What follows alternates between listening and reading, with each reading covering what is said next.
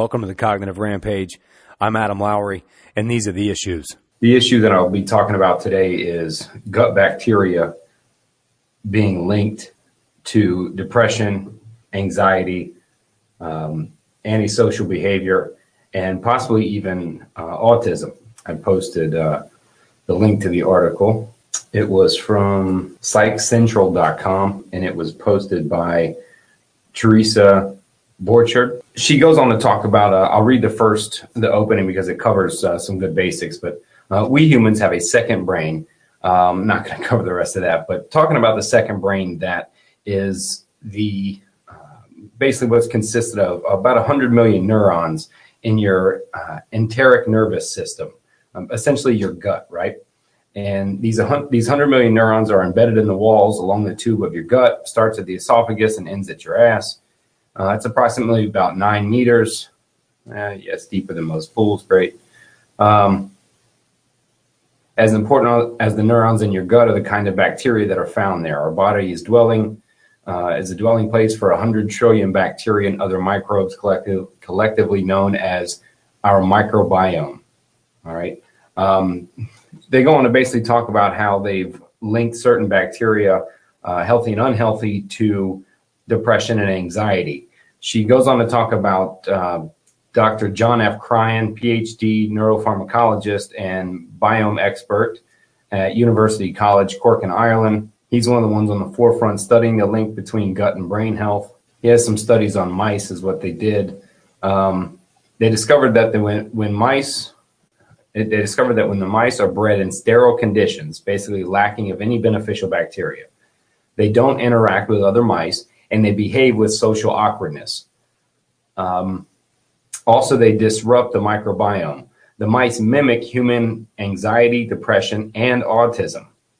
Essentially, if you cut off the good stuff for the good bacteria, the mice aren't happy. After seeing comorbid illnesses with certain patients that were being tossed from one specialist to another, gastroenterologists referring to psychiatrists, and vice versa, he wanted to explain the link between our intestines and our brain in order to improve healthcare. His studies provided data in new forms. I'm going to keep going. Another pioneer in the field, Sargis Mazmani, PhD, microbiologist at California Institute of Technology in Pasadena, was recently interviewed for the journal. Hopefully this will shift the imagination and much personal interest to a few labs, because he's talking about how we get our microbiome tested. It was very expensive and only a few places did it. Now, I was reading an article today from sciencenews.org that prior to American Gut and Ubiome, pronounced Ubiome, launched through some crowdfunding websites and Indiegogo, they'll sequence your microbiome for just under $100. Okay, for those of you, if you want to get your microbiome tested, which can also help with it's testing your gut, as well as you can have your poop tested as well. These are other ways to check the floral that's hiding in your gut at the time. You can have your mouth swabbed as well, Q-tips, and a couple other reasons. But Ubiome is the one that's offering that more cost-effective test for this, so you can see where you stand. I would definitely encourage you to do this if you've been taking a lot of antibiotics. I covered antibiotics on the last issues or a few issues ago, and the issues with taking those and overtaking those and what it can do to your gut, as well as defending from superbugs. But moving on with this study, Dr. Mazmanian, some features of autism had much lower levels of common gut bacterium called Bacteroides fragilis, because I can pronounce it, than did normal mice. They were stressed, antisocial, and had the same gastrointestinal symptoms found in autism. Interestingly enough, when the scientists fed the mice B. fragilis, they reserved their symptoms. That's good. So they're being able to reverse it by giving them a type of bacteria that they were lacking in.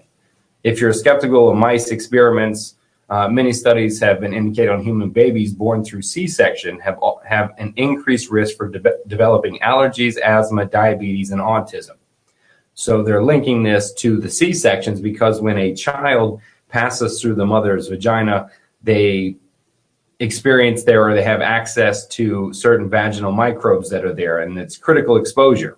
And so without exposure to those bacteria, as soon as you enter the world, if you will, that they have linked now C-section to an increased risk of allergies, asthma, diabetes, and autism.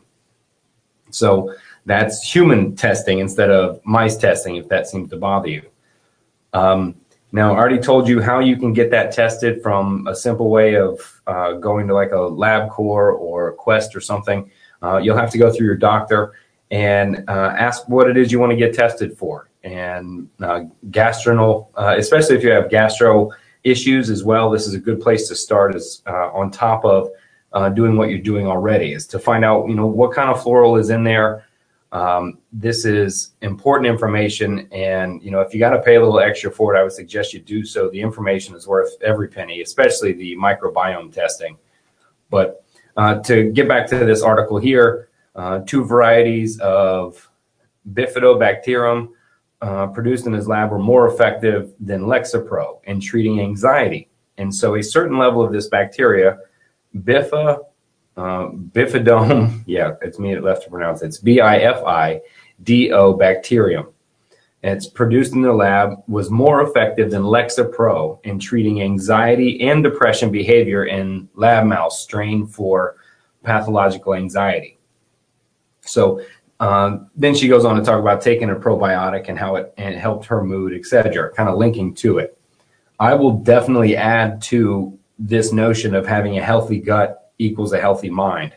Dr. Rhonda Patrick also is on the forefront of research and study with not only gut bacteria, but as well as vitamin D and some other things. So I would tell you, look up Dr. Rhonda Patrick on top of reading here about Teresa Borchard, who did this one. She is the host. I was telling you, she hosts a show.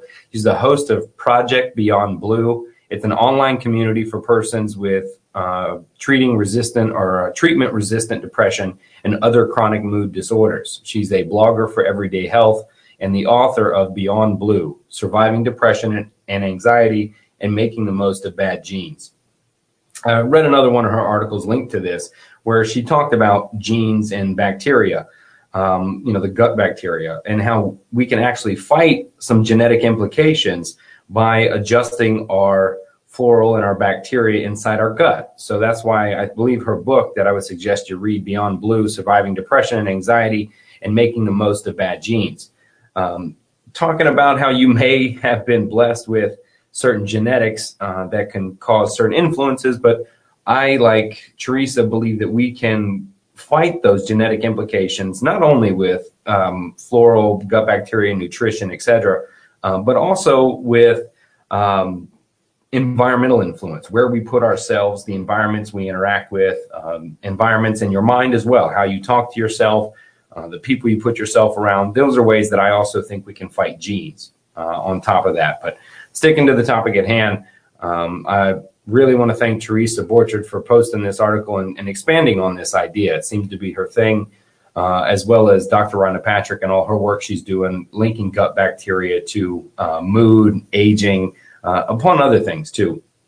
But adding to that, to go a little further with the issues, this is the article here so you can see where it came from. I'm going to come back to the screen here and stop sharing.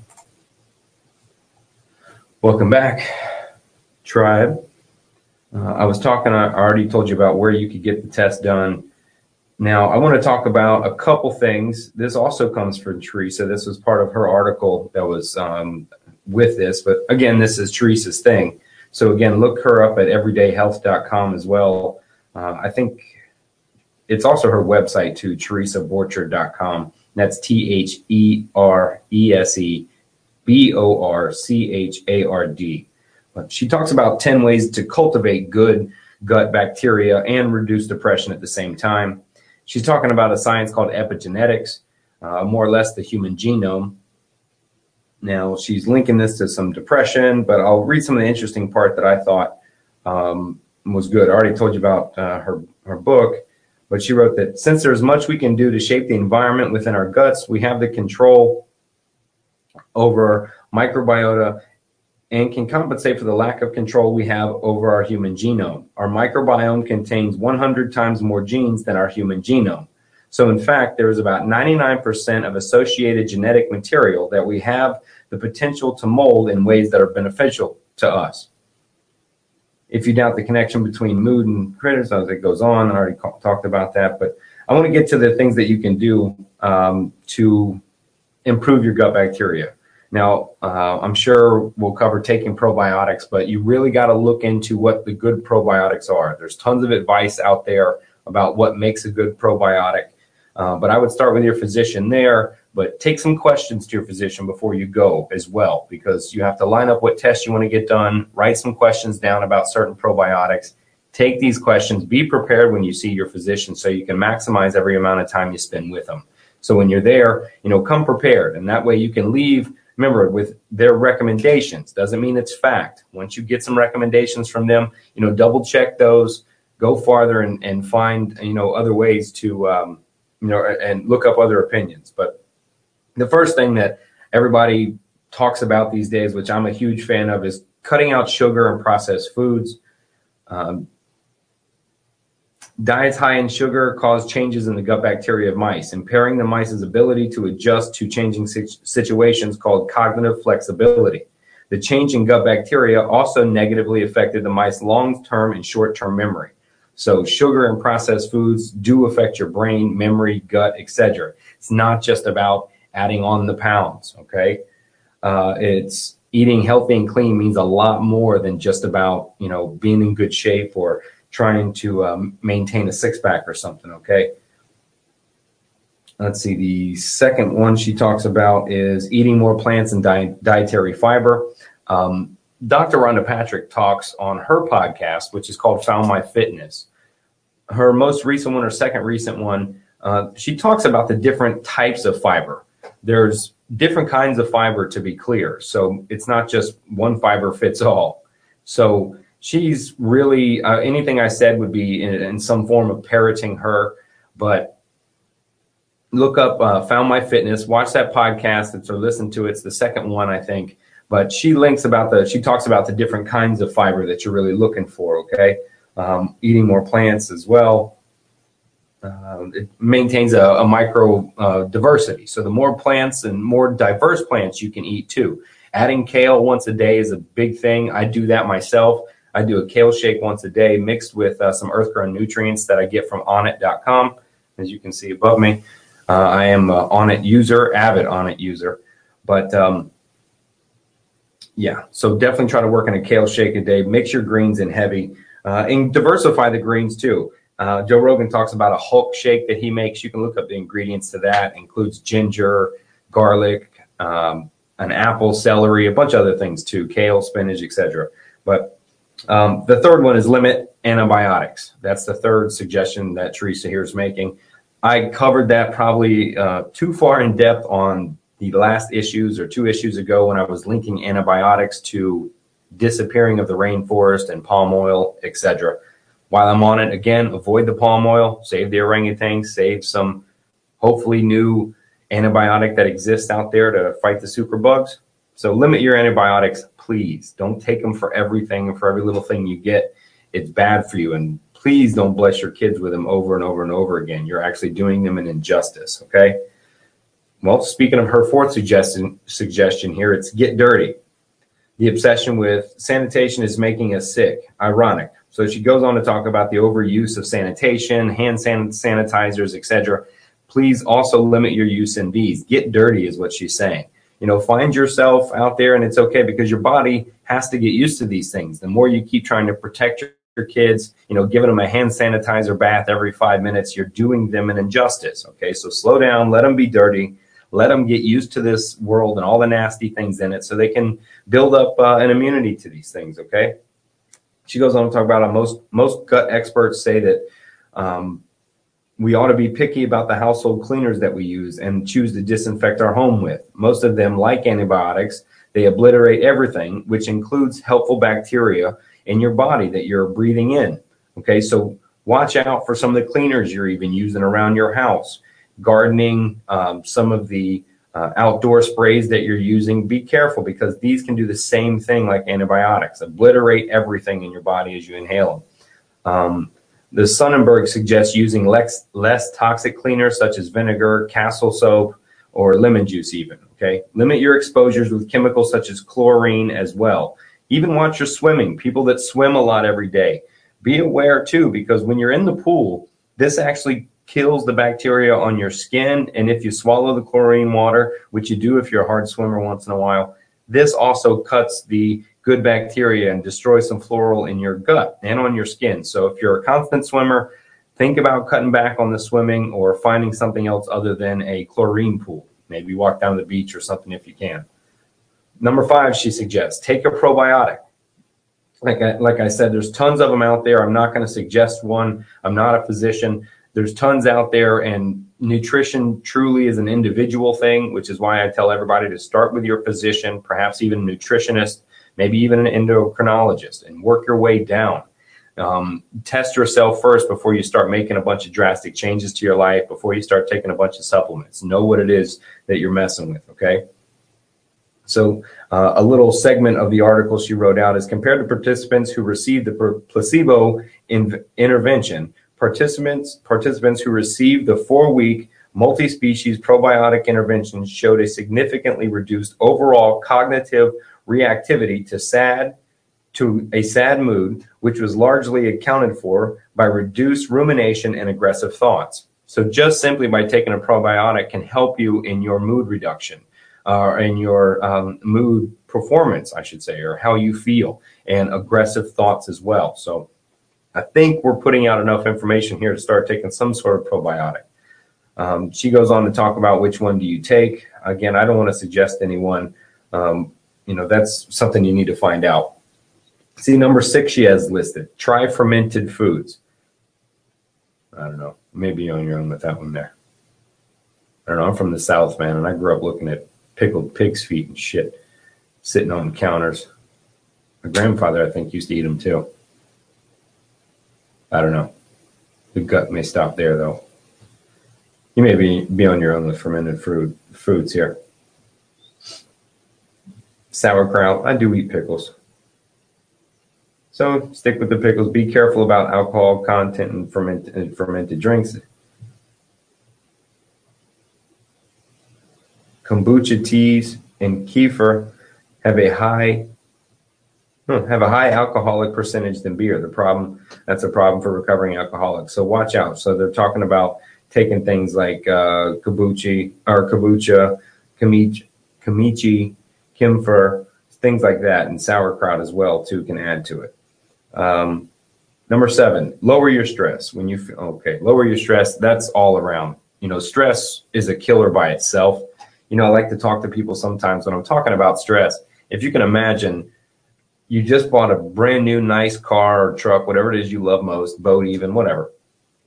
And each time you just put a nice paint job on it, your favorite color or whatever. And each time you experience anxiety, or you allow yourself to experience anxiety, because you do create it in your mind, walk by that car and just bang it with a hammer real quick.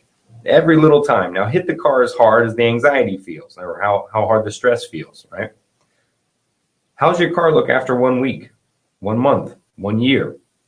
Think about how old you are.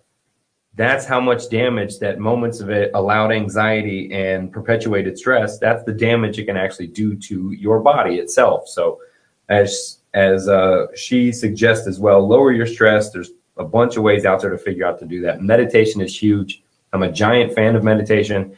Don't think you necessarily have to follow some sort of meditation path. I found my own way. Imagine that. But, try it. Just get into it. If you want to follow videos, try it yourself. I found for me, meditation wasn't about clearing my mind or quieting my mind. It was more about purging my mind, I should say. For me, when I tried to quiet my mind, good luck. But when I allowed my mind to roam free and just empty out all the thoughts, when I allowed them all to just take place, no matter how bad, ugly, far-fetched, I just let them purge out. And for me, meditation helps that way. But, you'll find your own way if you start doing it. And number 8, get consistent sleep. I talk about sleep a lot when I am talking. This is all types of inflammatory measures, mood setting. If you're experiencing bipolar or have been diagnosed with bipolar, etc., sleep is detrimental to your operation. If you come off of your sleep routine and or your daily or life routine and you have symptoms of bipolar, or what they dub being bipolar symptomatic behavior, then you got to watch out. So your sleep is very important to what it is you're doing. When cortisol levels go up in the morning, the gut bacteria inhibit production of cytokines. Sorry. I'm trying to read and talk at the same time. And this shift defines the transfer between non-REM and REM sleep. Hence, the disruption of gut bacteria can have significant negative effects on sleep and certain rhythms. Balance the gut, break through insomnia. All right, so just emphasizing the importance of sleep as it adds to it. Number 9, sweat. Our gut bugs just don't like us to be lazy. They're much happier when we get an aerobic workout. A team of scientists from the University of College Cork in Ireland studied the poop of 40 professional rugby players. The results showed that athletes' microbiomes were far more diverse than those of 2 control groups of a normal people. All right, so the more active you are, the better for you. So rugby gets dirty too, so I'm sure that helps in some way. So it's talking about how active people and athletes do have a far more diverse showing of certain microbiomes or bacteria. Number 10, consume less red meat and animal products. I hear this a lot. I'm a red meat eater. I ate steak last night. Hell, I ate steak on Saturday. The study's true, though. It's really out there. See, I'm still in a cognitive dissonance with a concrete belief in my red meat. I go through trials, though. My wife was a vegetarian until I met her. And then she tried my steak. Now she's not a vegetarian. I don't know, it's difficult, but the study is out there. You know, it really does have an effect, you know, an increase of red meat, etc. So I can't deny those studies that are out there. But, you know, making that change I'll make on my own. I don't know. Some things to me are reward versus worth it. But those are the 10 things, again, that Teresa was talking about to do. I covered a few things. Again, this article that I'm reading is from everydayhealth.com. It was an extension of Teresa Borchard's article that I was covering at the beginning, that I covered at the beginning, sorry. And pick up her book as well. It is, I'll go to it again. Get down to the bottom so I can give her shout out. Teresa Borchard, Borchard. And she's the host of Project Beyond Blue, online community for persons with treatment-resistant depression and other chronic mood disorders. She blogs for Everyday Health, obviously, where I was just reading from, and she's the author of a book we were talking a lot about, Beyond Blue, Surviving Depression and Anxiety and Making the Most of Bad Genes. Pick that book up. Mine's on the way here. So read into it. I hope you enjoyed talking about the issues.